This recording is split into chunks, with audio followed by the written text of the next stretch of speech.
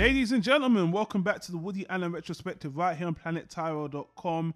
I'm your host, as always, Donald Wanda, and I'm joined by the master of none, Simon Rad. It's called Jack of all trades, master of none. And, Just, I don't know how just master of none. Just master of none. For you, just master of none. Master of your sister, yeah, whatever. I'll just have to edit that out with something else, you motherfucker. Guys, if you... And you know she's going to actually kill you, by the way. She's not a very forgiving person, so you just... I might leave that in. That's your own karma. So guys, anyway, before me and Simon have a back and forth, because you never know, we might get into a back and forth with this discussion, we are working our way through the retrospective, man. We're on our last little leg of the filmography of Woody Allen. Last time we actually took a sidestep and spoke about the very, very well received and very well documentary done by Robert Weide, which was American Masters Special Woody Allen, a documentary. It was done in 2012. It's a 2-hour or 4-hour cut, and it's a very enjoyable documentary. Highly recommended it for the fans and non-fans. If you want to hear us talk about it, if you're on YouTube, I'll put a link in the top right-hand corner. Go back and listen to that discussion, as well as every other Woody Allen movie made prior to 2012. That is over 40 videos we have on Woody Allen, very close to 50, guys. He's actually reaching the point in his career. He's getting to his 50th movie anniversary. We all hope he lives that long, or maybe some people in Hollywood wish he dies. But guys, this discussion, before I even get into all this other stuff, we're going to cover a lot in this discussion, because at the time of this recording, we're just coming back from 2017 return. A lot of shit has happened. The Me Too movement has now turned into the Time's Up movement, and there's a new backlash of Woody Allen, as it always is. Guys, check out all the other stuff we've done on Woody Allen. All these discussions are spoiler discussions. Today we've got a 2-for-1 movie review, because we are also going to talk about not only To Rome with Love, but we're also going to talk about another sidestep movie that I am going to talk about myself, which is called Paris to Manhattan, which I believe was done in the same year, 2013, 2012, whatever, and it's not worth doing this on video for. I told Simon not to watch it, so me and him are just going to talk about To Rome with Love, then I'm going to talk about Paris, Manhattan. But as always, for those of you who don't know what To Rome with Love is about, and you don't care about spoilers, we're going to get into it, and Simon Red is going to give us the little rundown of what it's about, and I'm sure it's going to have a interesting time discussing what this movie's about, since there's a lot going on. Simon, tell us what To Rome with Love is about, if you don't mind. It's about Rome, motherfucker. What did you think? All right. In a little bit more detail, like you mentioned before, this is the same year where everything else happened. So this is the follow-up year to Midnight in Paris, 2012. Midnight in Paris ignited Woody Allen's career again in terms of commercial success, new set of fans, people anticipating the next film. And in my personal opinion, just from the title, you can tell that the studios thought, okay, this whole city thing is like his new niche. Yeah. You know, set the story around the European city. It's like a vacation movie, an American in Europe, in like a beautiful, legendary city with just so like much Barcelona. mystery and romance. They went to Barcelona as well, yeah. That was his biggest hit before Midnight in Paris. So they're like, okay, we're onto something here. Yep. And not to get ahead of ourselves, but this movie, it did very well. It was a commercial success. Yep. I think it would cost 15, 60 million, grossed over 70 million just when it opened in 2012. So compared to what it cost, did well enough. But it received mixed reviews and mixed reception. And because in typical Woody Allen fashion, this movie is another follow-up to the great movie that he always does, where he follows up a terrific movie with a script he probably had shelved for a couple of years and didn't know what to do with. Or in this case, I think at least 4 different ideas. In the documentary, we saw that he has a shoebox filled with notes of film ideas. Yeah. And then he sometimes goes through them and randomly picks one he finds interesting that day. Yeah. I think maybe he was a little bit tired or hung over or something and accidentally picked up 4 and just stitched it together and called it one script. I agree. Because if you ever seen the movie, this is a collection of 4 stories that don't really intertwine. They just all take place in Rome, and they don't follow the same timeline. By the way, they're all going on. They're all different lengths. No, and they're all. I think that's the biggest compliment I can give the film, is that they're all very solid ideas Woody Allen could make a whole movie out of every single one of them. But I think because he felt none of them are strong enough on their own, he just stitched it together because he could make the movie in Rome because the studio wanted another location-based movie. The first storyline, which he's a part of, is a story of Haley. Haley's played by Alison Fill, who was in The Newsroom, and Scott Pilgrim as well. She's a good actress. I look forward to seeing her in any projects she tackles. She's fine here. She plays Woody Allen's daughter, who's on vacation in Rome and falls in love with a local fella, Italian guy. I think his name is Michelangelo or something like that. And basically, the relationship gets serious quick. So Woody Allen and his wife, I think played by Judy Davis, Correct. they fly to Rome to meet the guy's family and to really just get all the introductions out of the way, since I the think they relationship were is so... engaged. As they were getting engaged. That's another reason why. They were engaged in the movie. That's why Woody Allen's flying over, which he didn't want to do. His character. But yeah. Yeah, but it's a red herring storyline because it quickly gets sidetracked with the fact that Woody Allen's character is getting older, and like his wife explains, he equates retiring with death. And he used to be he used to conduct I think theater and opera or musicals as well, and he had some questionable critical reception, which again, Woody Allen basically playing himself. Yep. I mean, he plays an artist who considers himself ahead of his time, who gets mixed critical reception toward his work. I don't know. Maybe that's just a wild original idea he popped into his head, and it's just by accident. It's not based on Woody Allen. You need to get over this. Yeah, comparison. exactly. It's just by accident that it's similar. It's probably has nothing to do with it. But basically, the humorous twist is that Mickey's, I just call him Mickey, his father basically sings in the shower, and the guy has like this terrific voice, like an amazing voice, a voice meant for theater. And Woody Allen's like, this guy's really talented, but he spends the day cremating people, so he's basically in the wrong profession. And he gets rejuvenated and says, hey, I want to help you, I want to direct you, I want to sponsor you, mentor you, I want to give you a shot. Let's audition. I have a few friends in town. But of course the family is against it, and they're like, oh, we're just basically, we enjoy life, the simple life. We don't want money, we don't want fame. And that's a bit of a, I wouldn't say a big center theme of the movie, but it appears in the other storylines as well. The second one being Leopold's story, who's an average Italian guy. That whole storyline is in subtitles. So I guess that's another reason why probably in America people hated this movie, because half the movie is in Italian. Half the movie. Yeah. Actually. Big shocker. A movie set in Rome with Italians is in Italian. Prepare yourself. Oh my God, you gotta read a bit.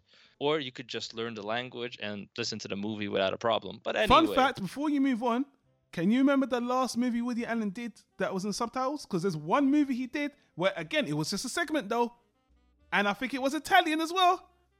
I remember it was everything you wanted to know about sex, but were afraid to ask. Exactly, correct. A long time ago with Woody Allen, so I know you're hitting on people for being lazy and all that stuff, but half the movie's in Italian, so I was kind of like, Woody, you're kind of throwing people another curveball with this one, but continue. I just want to throw that out there because, I think I think sometimes he thinks too highly of his fans. Sorry, his audience, not his fans. I think you're probably right, but, it's fun to see Italian actors on screen because they have a unique way of performing. And, of course, doing it in their native language strengthens the performance. Yeah. Leopold's story is super straightforward. He has his Stardust Memories moment where his life turns into basically a weird dream. He's a very average middle-class guy, has a boring job, drives a boring Fiat, lives in a boring house with a boring family. And the highlight of his day is this really beautiful female colleague, that everybody's gushing over in the office. So very standard. But then he turns into an overnight celebrity, and he doesn't understand why. And it's basically a big joke about how ridiculous the media, especially gossip columns and gossip reporting is. And even reality shows as well. And even reality shows, when you take it out of context, so instead of admiring somebody we're conditioned to admire, like, an actor, a singer, or something like that, they admire this guy and they report on every detail of his life. And that's when you realize how stupid it is. Like, they're sitting with him in the bathroom while he's shaving. He's like, we're live, right here. Every single shave, every single dip. You won't miss a thing. I think that's called The guy is... I think that's called Big Brother. Pretty sure that's called Big Brother, actually. Yeah, and this guy Leopold, he goes through all the phases. At first, he's like, "What the hell is going on?" Then he starts enjoying the benefits. Then he starts missing his family. So, pretty straightforward, kind of nightmarish. Another Stardust memory scenario, critique about fame. That's the second. Go to the third one, because I've got to speed this long because we've got a lot to talk about. That's the third part of the movie, yeah. Well, obviously, I find the movie predictable. So once we get through this, that's pretty much it. Antonio's story is the next one, which is my favorite one because of one very special actress. If you don't know what Antonio's story is about, Antonio, another Italian storyline, it's lifted from a classic movie that you can look it up if you are ambitious enough, because I can't be bothered right now. I'll maybe mention it later. Okay. But he and his wife traveled to Rome to get introductions with Antonio's family to make it big. So again, this is a recurring theme of kind of accomplishments in life and fame to a certain extent. He wants to hang with the big shots and is hoping that his extended family can introduce him. But his wife goes missing, loses her phone, and gets picked up by an actor who she idolizes. And in the meantime, while Antonio's preparing for the big meeting and is waiting his wife's return, gets a knock on the door, and suddenly there's Penelope Cruz looking absolutely freaking gorgeous. I mean, Woody Allen has a way of, directing her and picking the right costumes for her characters. Directing her. She directed herself in that costume, and obviously she's playing... That's masterful directing right there. That's a pen stroke of a master right there. Now, she plays a prostitute, but favorite character in the movie, and instantly, because the story is that everything in Rome is like a situation, like a story. And this little mix-up right here is that it's pretty good. It's pretty good. While his wife is having this celebrity moment with this famous actor, this escort played by Penelope Cruz gets sent to the wrong hotel room. Her name is Anna, and Anna is basically fully paid to be a present for some guy waiting in a different hotel room. But she ends up with Antonio, and they end up on the bed. And he's very reluctant to do anything, which I don't understand why. Because honestly, in that situation, you owe it to your girlfriend to sleep with her. And let me explain why. Don't. Let's get to that later. No. Because if that was me, one hand would be on her hip, and with the other hand, I would be already changing the locks on the door.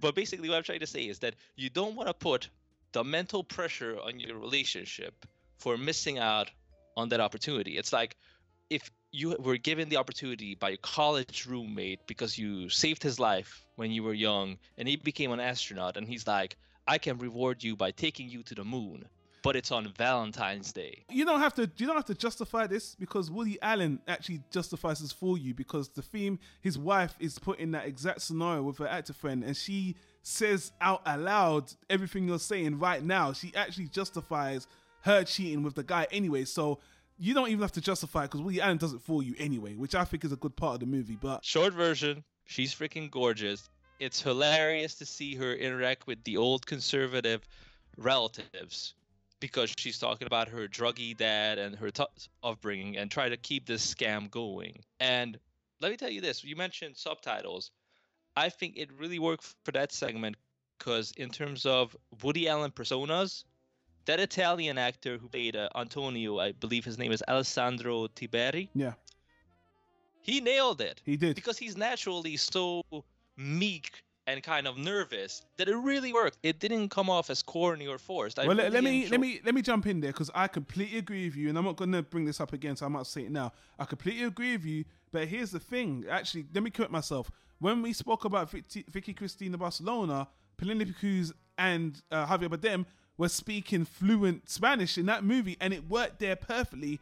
And again, it all depends on the actors, and These two, with this segment, it works perfectly. With the guy before, with the story of the unusual everyman celebrity, it wasn't needed. It was too slapstick, and for that, it added another quarter of Italian to the movie, where it just didn't need it for such a simple story. But here, I'll completely agree with you. It works perfectly with the stuck-up parents. It's a joy. It's actually a joy to actually read that in Italian. So I'm 100% agree with you there. And I think you already kind of mentioned the biggest fault of the movie, that on top of all this, we have another storyline that could be its own film, and that's the big one. Technically, it has the biggest names at the time. Yeah, has Alec Baldwin, Jesse Eisenberg, Ellen Page, and some chick named Greta Gerwig. Yeah, whatever. We'll get to her later for different reasons, but that's the big story here. That is Alec Baldwin revisiting his youth in Rome.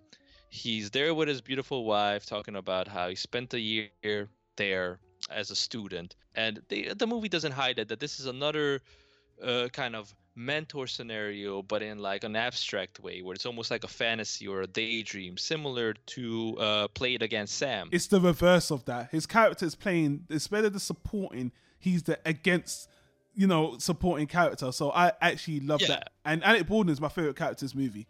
It's a very good dynamic, and it's very interesting because when Woody Allen did Alice, gosh, 22 years before this movie. Holy what a damn. waste of talent. And to be honest with you, even though Alec Baldwin is my favorite character in this movie because he's so fucking funny, he's underused even here. And he has more screen time than Alice, but he's underused again.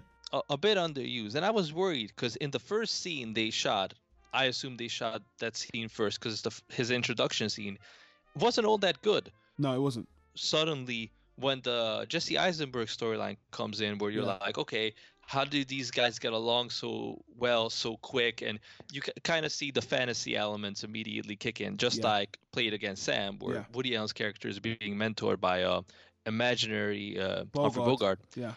Here, Alec Baldwin becomes that imaginary mentor. Yeah. Where technically he's living out, spoiler alert, his own fantasy or his own memories again. Yeah, he's talking to a younger version of himself. Version of himself. Yeah, warning him brilliant. of his doom and demise. And look, we need to get into this movie because you've done all the synopsis. Yeah. So let's just. It's done. But if you haven't guessed it, you're like, what can be this doom and demise with Jesse Eisenberg and two women? Well, you guessed it. He's living there with his girlfriend, and Ellen Page comes in as the best friend of the girlfriend, and she's a troubled actress, and she's very sexy and flirtatious, and you know where this is going. Yeah, Woody Allen's done this segment, the Alec Baldwin, Jesse Eisenberg segment. Woody Allen's done this movie 4 or 5 times, and this movie, another trope in the romantic comedy drama that's done to death. Let me tell you something. This movie, like you said, financially it was successful, but it's got one of the worst word of mouths in Woody Allen's filmography. I remember it being horrible. Me watching it now, it's a lot better than I remember. It's not a bad movie, but I'm actually going to call this movie experimental just because Woody Allen folds way too much to this movie. This movie could have been about 2 of these stories alone, and it would have been better. The movie, obviously, even one of these, like the Alec Baldwin one, could have been this whole movie. Look, the movie is fine, but the reason why the movie doesn't work for me personally on a whole, I think it's a very passable movie. That's the biggest criticism I have. The movie doesn't work because Woody Allen's comedies are just always fated to not be received well. On top of that, it's a Woody Allen comedy set in another country. People like romance and drama when he's on this European tour. They don't want to see a comedy. They don't like his comedies in America. And then when he's bringing this, let's go back to the singing man thing, which honestly is probably one of the funniest elements because it's a very weird concept. Oh, this guy can only sing in the shower. And even the pivotal scene where Woody Allen's like, no man, I got to take you to a guy. So the guy follows Woody Allen. He takes him to an audition and he does like very mediocre. And he's like, it just didn't work. Then he realizes that he literally can only sing well in the shower. So Woody Allen literally bases his whole craft for promoting this guy under that guise. And one of the best parts about the movie is it takes the joke to a 10 because they put on this massive production. He's like, they put him in a play, an classic opera. production as well. Pigla Pagliacci. I probably butchered that name, but I actually saw it in the theater. It's a classic one. You high Classic class motherfucker piece of shit. I hate you, Simon. Right? Yo, But- I actually that's one of my favorite things about the movie, that it's set in Rome, because I've been to Rome and I love that city. I want to go back soon. So All right, you know, Simon, to me it fuck was you. a trip down memory lane. Yeah, the good humble old fucking days. humble brag, Simon Brad. Fuck you. I like the fact Woody Allen, he took that joke to an extreme no one would, and it was so funny. Seeing the guy I'm actually watching this thinking, this is so ridiculous, but that is so funny. And I loved Woody Allen for taking that joke there, but that could have been his own movie. And then you got to watch this other guy who just becomes a celebrity, and I was just like, this is an experiment. Again, it's like Melinda and Melinda, where he's trying something. Yes. Theoretically, I can't even say the word. It works in theory, but when you execute it, it's just too much for this movie, and I could just see people being bored by it. But the good thing is, you get a lot with this movie. You do get a lot of, you get your bang for your buck. If I went to the movies and saw this, I'd be like, well, that was long, but I saw a lot. But in the guise of his retrospective, it just comes off as an experiment.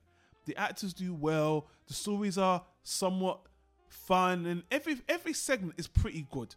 But it's just too long. The comedy doesn't really lend itself well because it's unbalanced. One super zany, one with the married couple that's split off into own adventures is very something, and then the romantic comedy with Jesse Eyes. I can't even believe how much he squashed in this movie, and that's the biggest criticism. And it's a long ass movie. So when you're coming from Woody Allen executing simple, majestic movies like Midnight in Paris, which is just a very simple story, but it's still complicated in theory, but it's so elegant and done so well. But then you got him throwing all these ideas at the wall, like you said in the beginning, and I can understand why people just don't like the movie, because it's just too much. But it's not a bad movie. It just isn't. But he just threw too much at it. Here's the thing. The movie was unfairly judged because a lot of people, became fans of Woody Allen because of Midnight in Paris.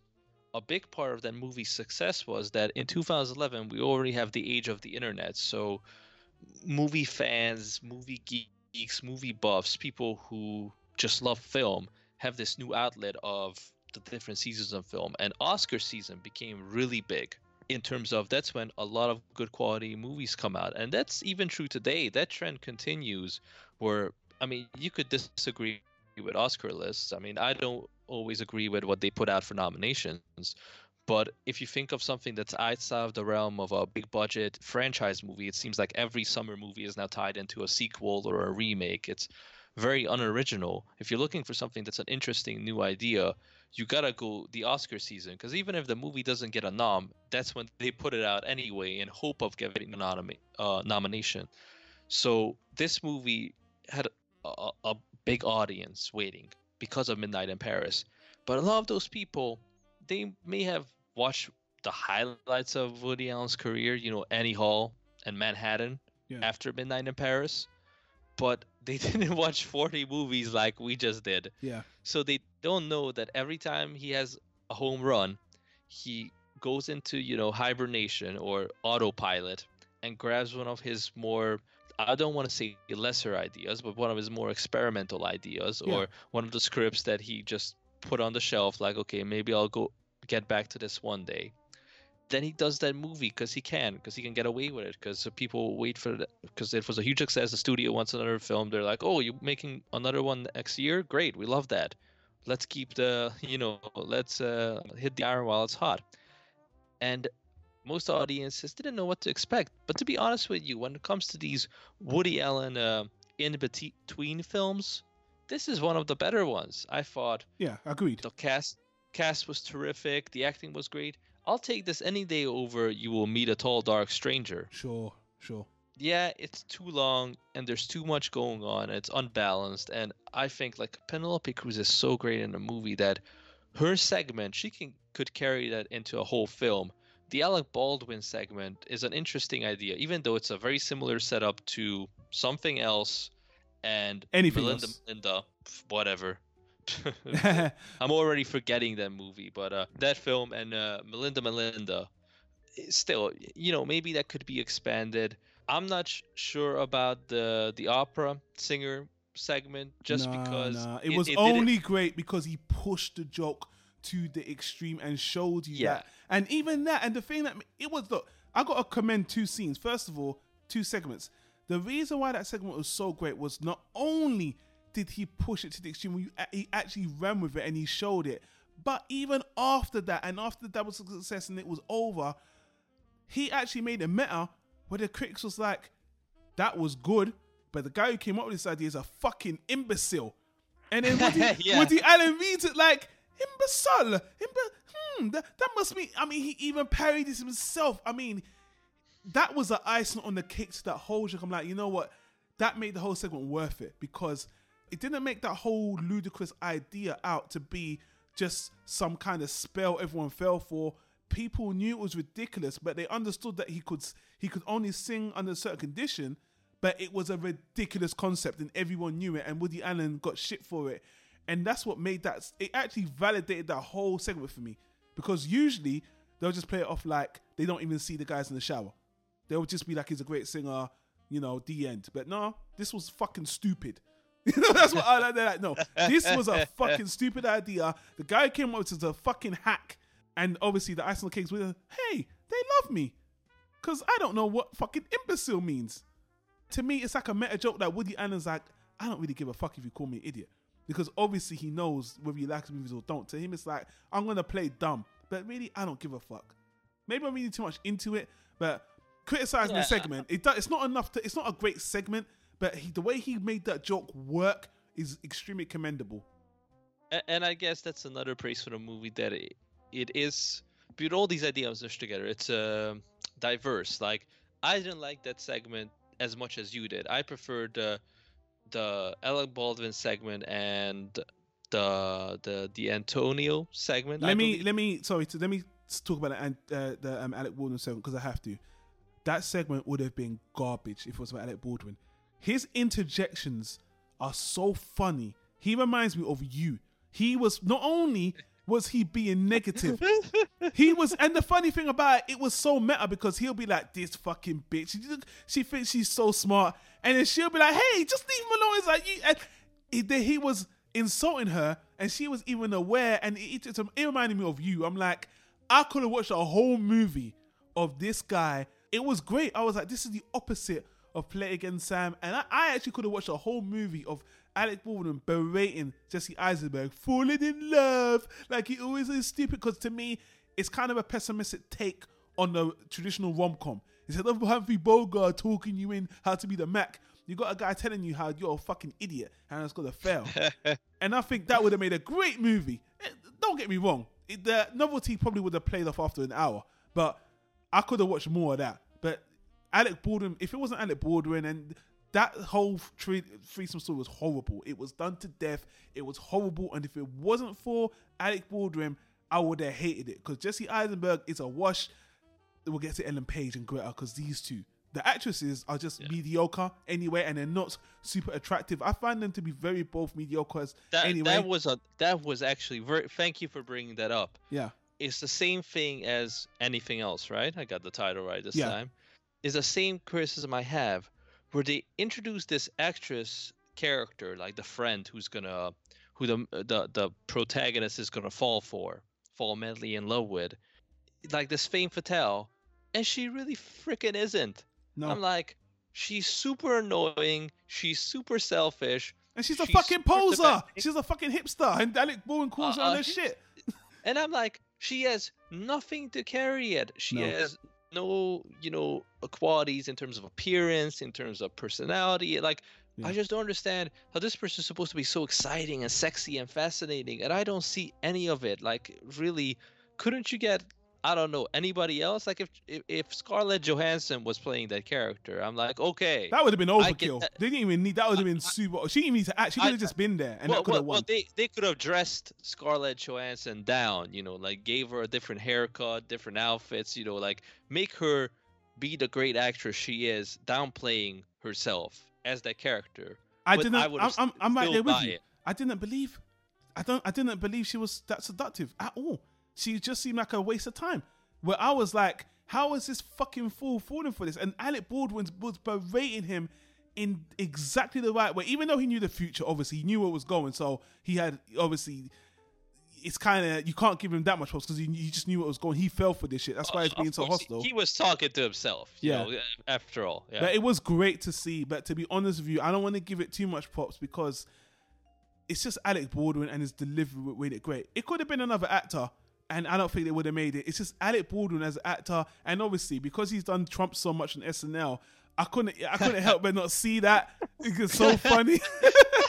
I actually wish it was Trump, you fool. You know, I could have loved that too, but that's going completely off topic. That's a horror movie where your love life gets invaded by President Trump. He's just like, grab her by the pussy, do it. She's not good. She's not good, you know. She's just not good for you. Not good. He's like, I have the greatest opinion of love. Nobody knows as much about love as I do. Nobody. Believe me. Yeah, believe me. She's rubbish. She'll tear your heart and throw it away. She's not worth it. Put it behind the wall. Just put her away. Build a wall against ugly women. That's what I say. Make it great again. Okay, we're going over timeless review. The movie is actually... I just think this is a Woody Allen movie for the fans. Just to cap it up. Yeah. Just to cap it up from my end. I think when you said Alec Baldwin made that segment, same thing with Penelope Cruz. And that's the good and a bad thing, that their respective performances are so good. You want to see a whole movie about it. But the story is not strong enough. And it has been done before by Woody. Yeah. So I think that's why it has been stitched together. But every time it gets good, it leaves you wanting to see more. Then we cut away, and it gets more dull, and you lose interest. When Penelope Cruz was getting this guy to come out of his shell and making a man out of him and be like, hey, take your pants off. Let's have sex. This guy was like, oh, I'm not sure if I could do it. I'm like, you wimp. The fact he did it really helped, because if he didn't do it, I would have hated the whole segment, because I wouldn't have believed it for shit. But the fact he did it was good, and I just loved. She was marvelous in the role. She was marvelous in the role. Yeah. And look, man, I would say, I said this before, there's a lot of Woody Allen films I'm like, don't watch this, don't watch this. This movie, for me, is for the fans. If you're a Woody Allen fan, watch the movie. I wouldn't actually recommend this to the public, for just anybody, because it's too long. And he's done each segment as a movie, and I don't think you're getting anything great. But it's a nice experiment movie for Woody Allen fans, but I would say skip it if you're a Woody Allen casual. And I know we spent a lot of time talking about the movie because there's a lot going on in the movie. But in terms of his movie lulls going down the movie, as you said, this is not even close. This isn't even a real lull to me. I could have done with another bad movie after this, and then I would have been upset. I wasn't upset after this movie. I was just like, that actually wasn't as bad as I remember it being. It doesn't have the rap. But I will say this though, Romans are pissed about this movie. Do you know why? Not enough spaghetti in the movie. Well, the movie kind of goes on stereotypes. A lot of city stereotypes. It's very goofy. And Paris got this majestic love letter movie. And people saw this movie, Romans, and they're like, this isn't a representation of Rome. They didn't like that. He didn't dramatize and romanticize. I'm basing this off the reviews I read. I'm not just making this shit. I read reviews, people were like, this isn't a good representation of Rome. The movie starts with some narrator, like, it's going to tell you a story. He disappears and comes at the end. You see a lot of Rome, but it's not guided visually like Midnight in Paris or Vicky Cristina Barcelona's done. People wanted another high quality Oscar movie, and this is a more laxed experimental comedy. So yeah, and you don't feel like you're lounging around the country like you did in those other European movies. This just feels like a comedy set in Rome. And he didn't do anything with the Vatican. He was right next to it. You know, an atheist Jew. Simon, he didn't do a lot of Rome. Romans are very upset because obviously they were like, oh, what, he's coming shooting in Rome? They had high hopes. This was they call Paris the city of lights, but they call Rome the city of love. They have another term for Rome. Love. Yeah. City of romance. Yeah. City of romance. And this movie doesn't have a lot of romance. It has romantic elements. Yo, just rewatch Roman Holiday. Yeah. Seriously. Like, that movie's a classic. Just watch that now movie. You're talking about a real fucking classic. I think we spoke about that on our Film Noir. Me and Mampa spoke about it. Anyway, we spoke long enough about this movie, guys. Watch it at your own discretion. Let us know what you think of the movie. But I got to move on to another movie that I watched on my own. Which, boy, we Supposed to be a tie-in to this, right? It's supposed to be a tie-in, but then you realize that it was just bullshit. man, you did not watch this movie I'm about to talk about, right? You didn't because I told you not to, right? Just before, okay. No. The movie is called Paris, Manhattan, and the reason why I added this in the filmography is Woody Allen is in this movie, and the cover it's about a woman who's obsessed with Woody Allen, and I was very interested because it was shot at the time in between Midnight in Paris and this To Rome with Love. So I thought Woody Allen would have had a bigger hand in this movie, and this is just a weird movie where this woman, I'll give you a quick synopsis and tell you what I think. Well, obviously I don't really like it, but this woman, she's a young French woman, and she's obsessed with Woody Allen. A lot like when we spoke about we spoke about Burning Alley, another love letter to Woody Allen. But one of the criticisms we had against that movie is that guy only focused on Annie Hall. This woman, she focuses on a lot of Woody Allen's other films. I like that. I was like, okay, where are we going to go with this? And this is a female as well. So I'm like, okay, a female Woody Allen fan. This is the movie wrapped around her. What's it going to be like? This is a woman looking for love. She's very cynical. When the movie starts, her sister steals the only man who was truly in love with her. And then the movie skips 10 years, which is weird. It starts when she's a teenager, like just leaving university. And then she's 29 and she's looking after the family business and she's so cynical. Now, here's the thing. The movie is 90. I don't know. Sorry. I was falling asleep. Yeah. You're saying boring woman with boring life has boring problems. Now, she's got a big poster of Woody Allen, and every day that Woody Allen posts on speaking to her, he's saying all these quotes to her. Obviously, it's Woody Allen voicing these quotes as well. And I thought that she was taking the segments from the movie, like the directors, but no, you can tell this is the older Woody Allen just saying his quotes. I'm like, why is Woody Allen participating in this movie? Either when he's doing a sidestep movie and he's in it, he's either in it or he's not. But this time, he's stepping his feet in, which is anyway. So all through the movie, she's always referring to Woody Allen, all these famous quotes. The number one distracting thing about the movie is that it's all in French, but Woody Allen's quotes are in English. And it's very distracting. It really did disturb me because I'm like, Woody Allen is an American director. All these movies are in English. You're doing the ode to Woody Allen. Why is it not in English? He's in English. He comes in the movie at the end. The guy, she always wants to meet Woody Allen, and one of her love interests meets Woody Allen, and then obviously he tries to get to meet Woody Allen. When Woody Allen appears in the movie, he plays himself in real life, the director who just wants to mind his own business, he just wants to do his thing, and the definition of phoning it in. I'm looking at this guy like, why did you even do this? I mean, it's like when Robert Wiley pulls him to do all this stuff for him. I understand. He's a peer, he's a director.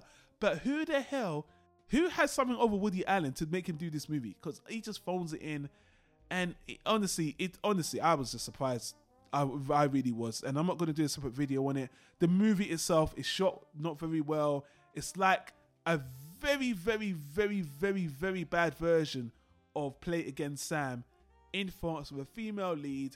It's just not interesting. I cannot recommend the movie, but I watched the movie. Woody Allen's in it. We're covering everything Woody Allen. The end. And I just couldn't let Simon. I've made Simon suffer through a lot of sidesteps. This is one of them. I could not. So watch this movie at your own risk. To be honest with you, it's a perfect summary of 2012 being the year of disappointment for Woody Allen. Yeah. Or another example, how Woody Allen doesn't care about his own fame. Because Midnight in Paris was the perfect vehicle for him to, score some points, rebuild his fan base, make the right moves career-wise. But he doesn't care. And to be fair to him, I respect that because he doesn't need to. He's been in the business for 50 years at this point. He can do whatever he wants in terms of his films. He gets a blank check.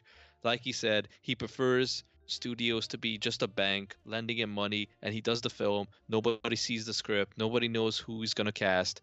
That's it. In terms of everybody else, they watch these movies. They watch, Paris, Manhattan, To Rome with Love. They're expecting the same caliber of film. One of them is a fan film where Woody just phones in a cameo. And the other one is actually a pretty good Woody filler movie. But if you're unfamiliar with his filmography, you're like, well, this is a step down. Yeah, since we are doing the Woody Allen retrospective, every now and again we have to talk about current events. And again, Woody Allen has found himself in the never-ending controversy because two of the actresses in this movie, Ellen Page and Greta, whatever, they've Whatever. both. Well, first Ellen Page came out at the end of 2017, says she regrets making the movie and she was young and she was dumb. Now, first, let me call bullshit on this because, She ain't that young. all right. She's not that young. Okay, she's not. She's in her 30s. When she made the movie, she was in her mid-20s, as far as I'm concerned. Yo, she was older than I am now. That's not that young. I'll tell you that. All I'm saying is, first when she came out in 2017, late 20, saying that I regret doing the movie, I never would have worked with Woody Allen. Now, my question to this is, Ellen Page never would have worked with Woody Allen in 2012 if she didn't know what? What she didn't already know? Is she acting like she didn't know Woody Allen's controversy before she didn't do the movie? So now, her jumping on Woody Allen now, it just seems to me like her jumping on the bandwagon of obviously the women, the Hollywood women scandal. That's fine. But to me, it's just low hanging fruit. I mean, where's it coming from? And see, this is what I hate because these scandals, you know, I'm not finished, Simon. We got to bring in the other person. So then, we're recording this in January 2018, and to my surprise, Ellen Page played the friend who came, who was a seductress who Jesse Eisenberg fell for. The other actress playing Jesse Eisenberg's girlfriend, Greta Thingy. Fucking hell! Now she's come out saying the same thing that she regrets her with Woody Allen for the same reason again. What has changed? I mean, it was one thing was Ellen Page. I just thought, okay, this bitch is just grabbing publicity. It's coming out of nowhere. But now you too? And I'm just like, it just seems like bandwagoning. It really does. And I know it's all spearheaded by Dylan Farrell. Now she's pushing that. Why isn't Woody Allen been taken down? Why isn't Woody Allen been taken down after all this? Because it's not the same situation. It just isn't. And they're jumping on their bandwagon, and to me, it's so far after the fact. It's just so blatantly obvious. They're just trying to take down. Everyone's on the crusade right now to take down people who did them wrong. Woody Allen supposedly molested people in his own family. Woody Allen didn't go on a stretch with all these other women. So when people are trying to put Woody Allen in this box, it's not even the same box. And again, I don't believe Woody Allen's a paedophile anyway, but you're trying to push him in something that he doesn't even belong in. 10 years of, not even 20 years. This is very recent. The same decade. We're in the same decade. You did the movie with him and you're telling me you regret it when you already knew this shit and nothing's changed. By the time they did this movie, it was already a 20 years old scandal. And see, this is the type of attitude I hate because the actual victims and their actual cases all these scandals coming out, that's very serious stuff. And the people like Donald Trump, they use the same argument all the time, that it's just people trying to ride a bandwagon, gain attention, get his money, go after him for personal reasons, slander his name. That's the thing all these people hide behind, that is just lies, either to gain money or gain recognition or ride a bandwagon. So when people come out with these ludicrous comparisons and really try to go after Woody Allen, especially if you haven't been in a big movie in like, I don't know how long. Yeah, exactly. and you just come out and make some stupid claim like, what about Woody Allen? I regret it so much. I mean, he directed me well and did nothing and hasn't had a scandal in 20 years, but let's focus all the attention on him. In fact, forget about Harvey Weinstein and Bill Cosby, who raped and molested how many women? Too many to count? No, forget about that. Let's focus on Dylan Farrow's daddy issues, as he brings up the same fucking argument over and over again, which is super ridiculous, because either you're abusing your own sister's misfortune, or you're abusing a lie, which is straight up being an asshole towards another person because you're slandering his name with false accusations. Take your fucking pick. You're a dickhead either way. And it's stupid. It undermines actual legitimate cases of assault and makes it for the people who are actually in this very tough spot of coming out admitting something that's difficult to prove and something that's difficult to battle legally in the public eye and are going through that hell, and you're undermining their case by turning it into this fucking bullshit, slander, gossip column level nonsense. I know what they're trying to do. They're trying to distance themselves from the parasite. Dylan Farrell is tweeting actors that worked with Woody Allen saying, how can you support him? And now people are just trying to preemptively, if I worked on Woody Allen, and these obviously, Ellen Page and Greta, whatever, these two are not young, but obviously they're in their 30s, and they're like, you know what? I did a Woody Allen movie. I think I should make sure people know I don't like him. I think I should just put it out there that he's a monster, so they know for sure, and it doesn't hurt my dwindling career. Now, I hate to be fucking harsh and say that, but it just seems like a tactic to me. And I understand it, but Woody Allen doesn't give a fuck. And I don't think anyone's giving you points for distancing yourself away from Woody Allen, because everybody knows the case is questionable. I'm telling you right now, if something would happen to Dylan Farrell's show, like for some reason it would get taken off the air. She has a show? Not Dylan Farrell, No. You mean, what's his name? No. I'm talking about Dylan Farrell. If that motherfucker show would get taken off the air, not even a month later, he would be on Fox News talking about how President Trump is making the country better by opening up conversations about sexual assault, and Ivanka is a true female icon. That motherfucker has no integrity. He would switch sides so fucking quick. In fact, I bet. Oh, you mean Ronan Farrell, not Dylan? Dylan's the daughter. Ronan is the guy. That's what you're talking about, right? Ronan. Oh, Roland Farrell. Fucking Frank Sinatra's son, okay? I was getting confused there. Yeah, I was getting confused there. Go on, yeah. Roland Farrell. Yeah, that guy has no integrity. In fact, I bet when the next election comes along, him and his mother are going to be spotted at a Trump fundraiser or something. Don't listen to these people. They're just riding a wave trying to, promote their own name. And the same thing with these two actresses. I don't know one of them. This is the only movie I can recall seeing her in. Yeah. And I just watched the movie, that's why. Yeah. Like literally half an hour ago. I had to look her up. And Ellen Page, very disappointed. I mean, yeah. I was a fan of her. I thought she was a great young actress. Obviously, Inception. Great work there. Which she wasn't good in. I thought she was very mediocre in. I know. I remember, this is how long I know you for. I remember when the movie came out and you said that was shit. Like the following year or something. What was it? 2011. And I met you in. No, that movie came out 2010. I met you in 2011. Yeah. And I remember you saying that you thought she sucked. Which is fine. I enjoyed her in the movie, but she hasn't done much since. Did you enjoy her in X-Men Apocalypse 2? Another masterful role for her. Do you remember her in that? Do you even remember her in that movie? No. Ellen Page. She was in the future. Wait. She was in Days of Future Past, yeah, right? Yeah. Oh yeah. I said the wrong movie. You're right. Days of Future Past. Correct. Yeah. Whatever. Fan service. That's why she was in that movie. And she did that mediocre video game too. The one that was supposed to be revolutionary, but it was just a. What was it? Half of Two Souls, something Two Worlds, something Two Souls. It was supposed to be revolutionary, but it was just like a point-and-click game, like an adventure game where. William Dafoe was her dad in that movie as well. Yeah. The gameplay between Two Souls, that was it. Yeah. No, it's Beyond Two Souls. It was beyond my memory, beyond my recollection. And anyway, this ain't mediocre. That's what it was. Yeah, beyond mediocre. And again, this ain't an Ellen Page takedown. I'm just frustrated when people just do things for publicity, and it just seems it doesn't make any sense. I'm just more frustrated that why now? Oh, I know why now, because everyone's on the fucking crusade. But is there any other reason? No. Did you feel passionate about it between the time you made the movie in 2012 for the 5 years afterwards? No. But once this comes out, oh, now I regret coming out. Now that everyone anyway. People are already warning you. People that are smarter than you. Like, I watched the Dave Chappelle comedy specials on Netflix, and he's already talking about, like, yo, take your chips and cash out. Don't push it too far because it's going to backfire.